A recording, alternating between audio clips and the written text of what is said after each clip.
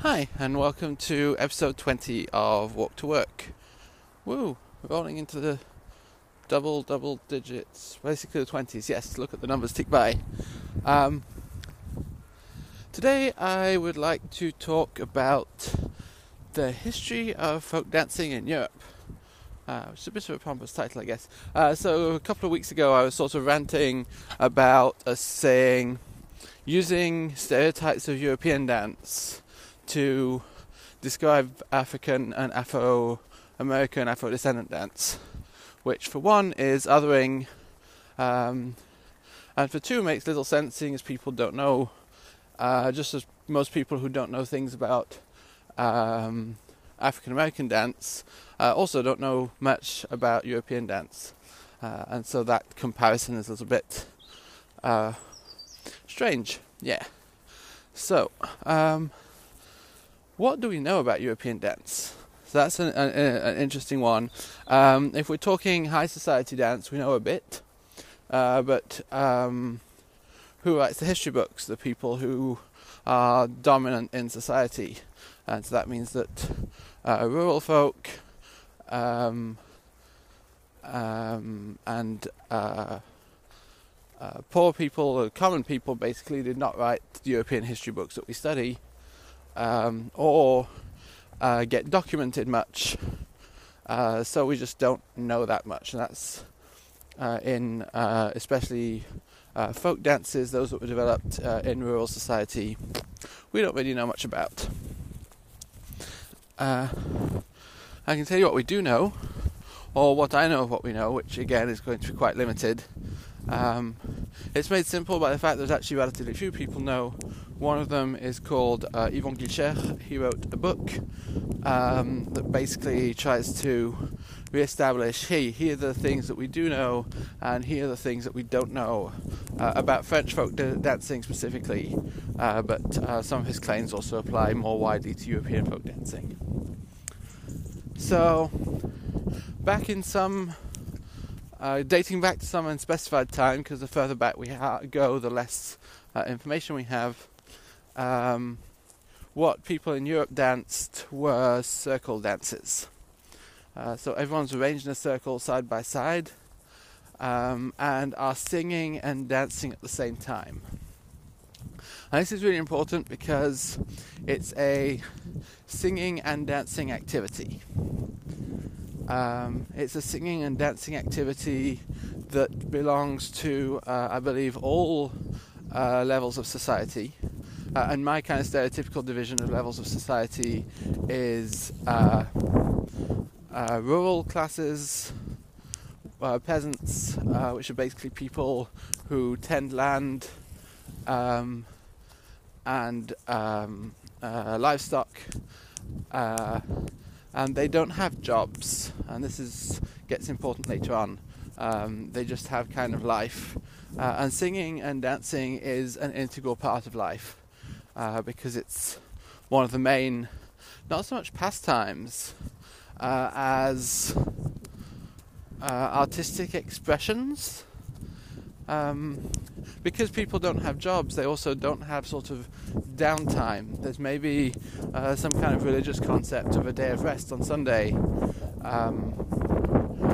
but there isn't that distinction. Oh, now I'm clocking out and it's my free time to do my hobbies. These people did not have hobbies. And then you have people who do have jobs, but are not nobility, probably not landowners. And they live in villages and towns, and you have the beginning of the bourgeoisie, where bourg literally comes from the French term bourg for city, or town rather.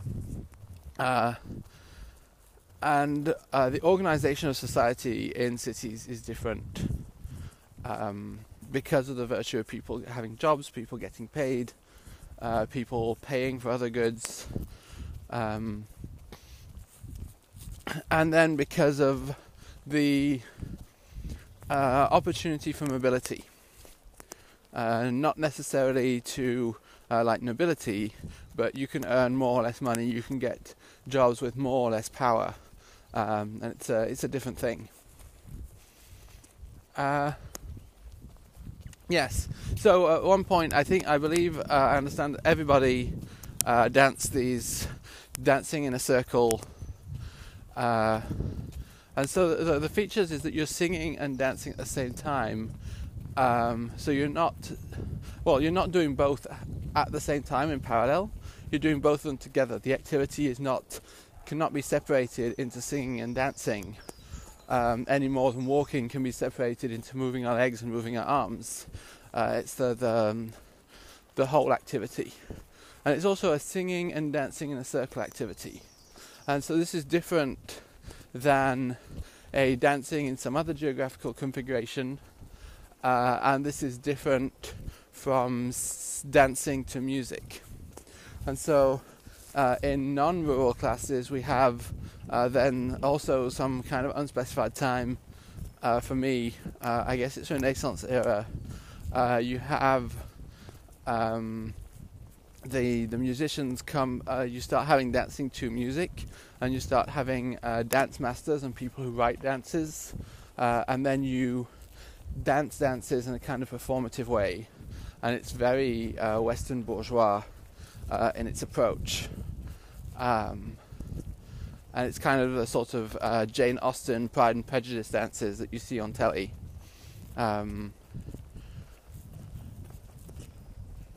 Yeah, and that as far as we know, does not happen in rural society at all. And Guilcher suggests that this is something to do with not so much conservatism as the organization of society. The dance that we dance reflects the way that we conceive of society as being organized. And society is organized within as a community and not a sort of set of warring factions and personal relationships. So maybe one way to say it would be that it's because the society doesn't put personal relationships above community relationships. Having this singing, dancing activity become a story that places personal relationships above community relationships would be strange. And then European society, these circles in rural contexts, the history is that the evolution goes from circle to open chain. So it's basically just you break the circle and then you have a leader at the front of the circle. And the leader can then either be someone who has that position in society, or can be a position that's given kind of, everyone takes a bit of time leading. And there's some complex dynamics in there that I think we don't know very much about, but that's probably really interesting, like especially if you contrast with, say, Dabka today. So the dance that you see on YouTube videos of Lebanese weddings, and that presumably happens at most Lebanese weddings. The person at the front of the Dabka has a lot of is the person who's showing off, and it's unclear to what extent it's conceivable for an individual to show off when they're at the head of the chain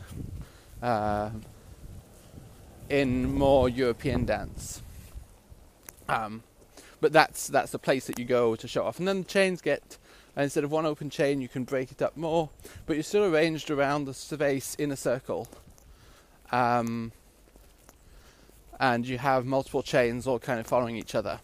And those chains break down into units of 4, or maybe into units of 2, and then maybe the units of 2 have some organization, or the units of 4 have some kind of internal organization happening that happens in parallel to the organization in general around the dance floor. And so we have lots of dances in France where we have attestations of various levels of this evolution. And it tends to, or actually it does, according to Guilcher, always go from circle to small chain, and smaller chain, and ending up in couple. Not necessarily through every stage, not necessarily going to the extreme end of one of those stages, but not going the other way. You don't see short chains joining together to form long chains.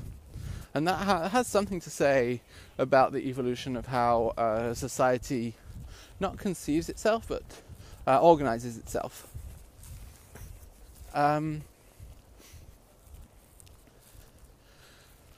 so there's relatively little, there's no attested crossover between bourgeois dances and rural dances until the Industrial Revolution. And the Industrial Revolution has a bunch of things happening together. So one of them is that we know more about it because it's closer history. The other is that peasants start to move more to cities because there are more jobs related to the Industrial Revolution. And whole areas of Europe become more industrialized and others stay more rural, and so you have a much greater distinction between different areas. Where was I going with this?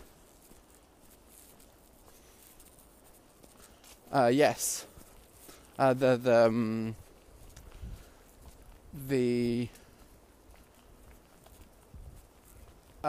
same time, yes. There's more sort of intermingling between classes, and there's more of kind of ambitions of mobility, and there's also, because there's mobility, there's also nostalgia. People start to feel nostalgic for the good old days. I mean, maybe people have always, back even to the earliest attested examples of history, people have felt nostalgic for the good old days. But what they do from their nostalgia is also kind of you have collecting of folk ballads and kind of, oh yes, our good old quaint rural ways, we must preserve them.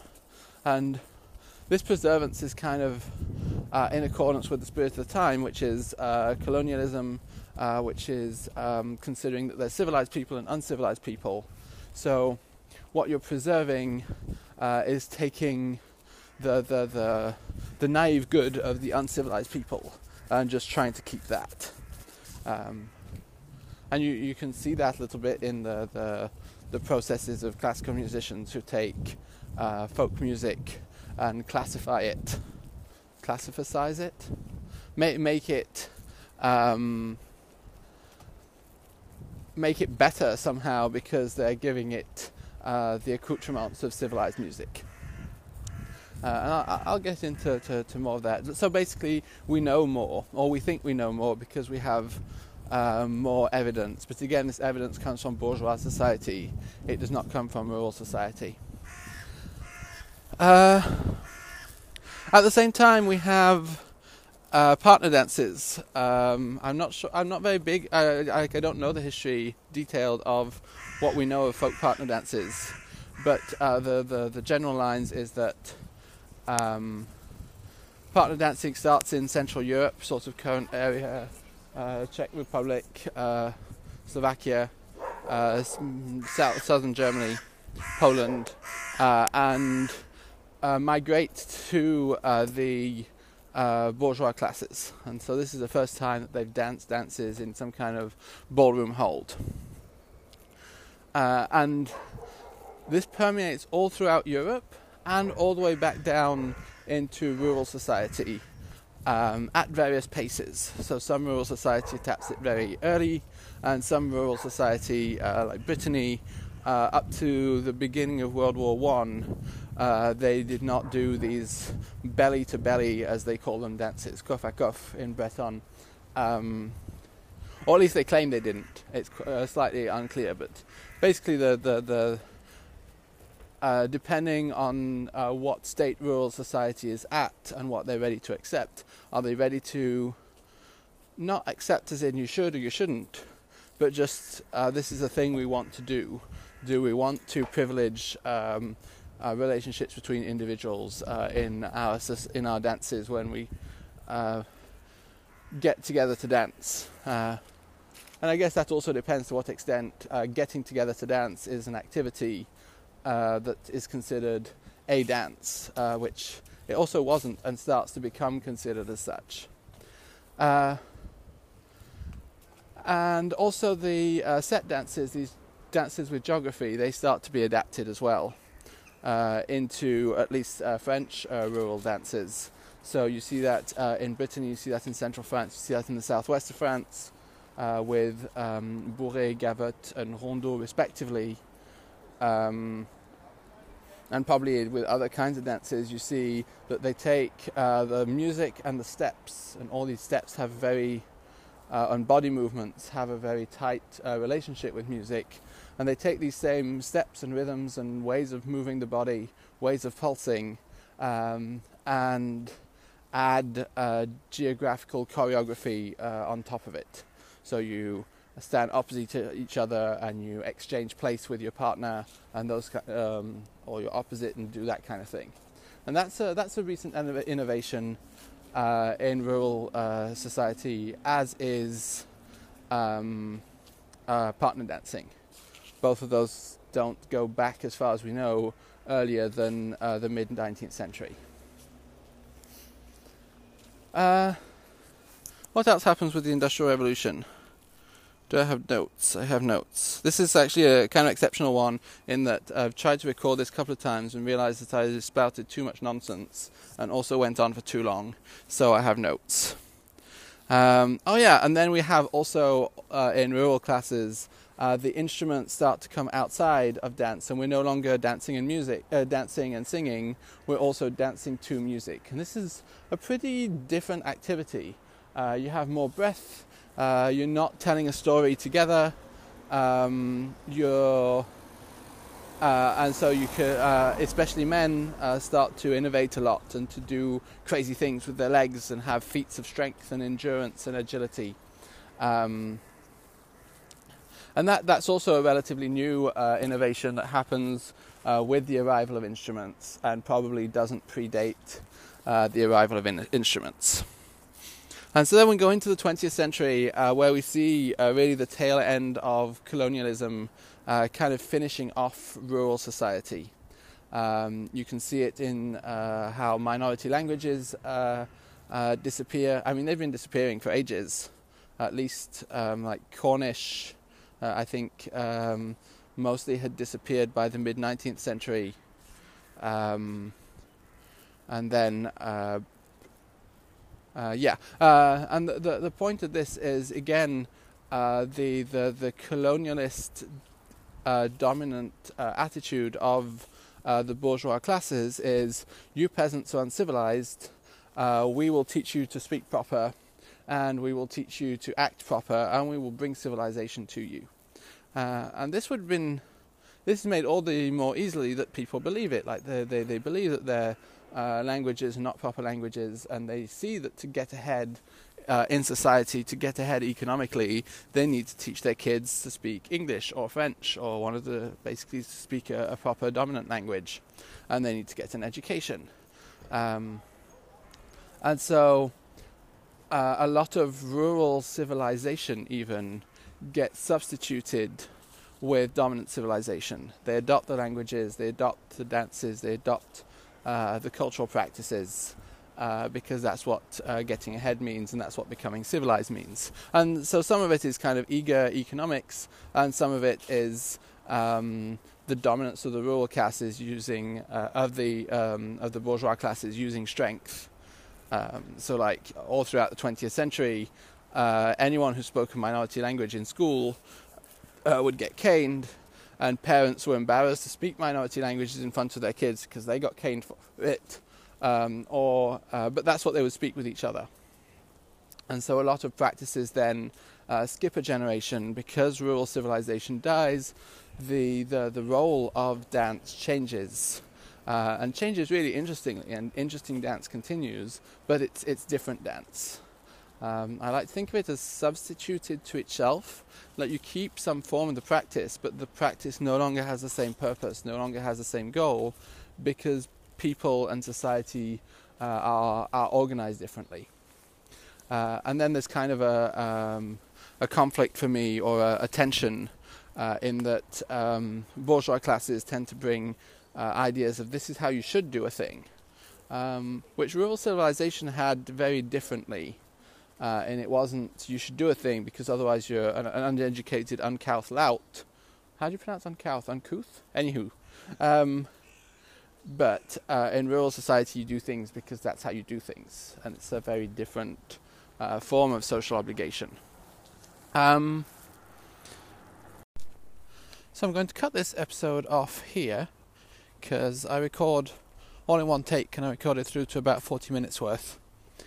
So next episode I'll finish talking about kind of the history of folk dance, how it carries through to present day, and kind of draw on some of the salient points, I think the important points to highlight and understand about this history, especially as regards kind of our current practice and our understanding of other vernacular dance practices. So I'll see you with that next week, and until then, take care.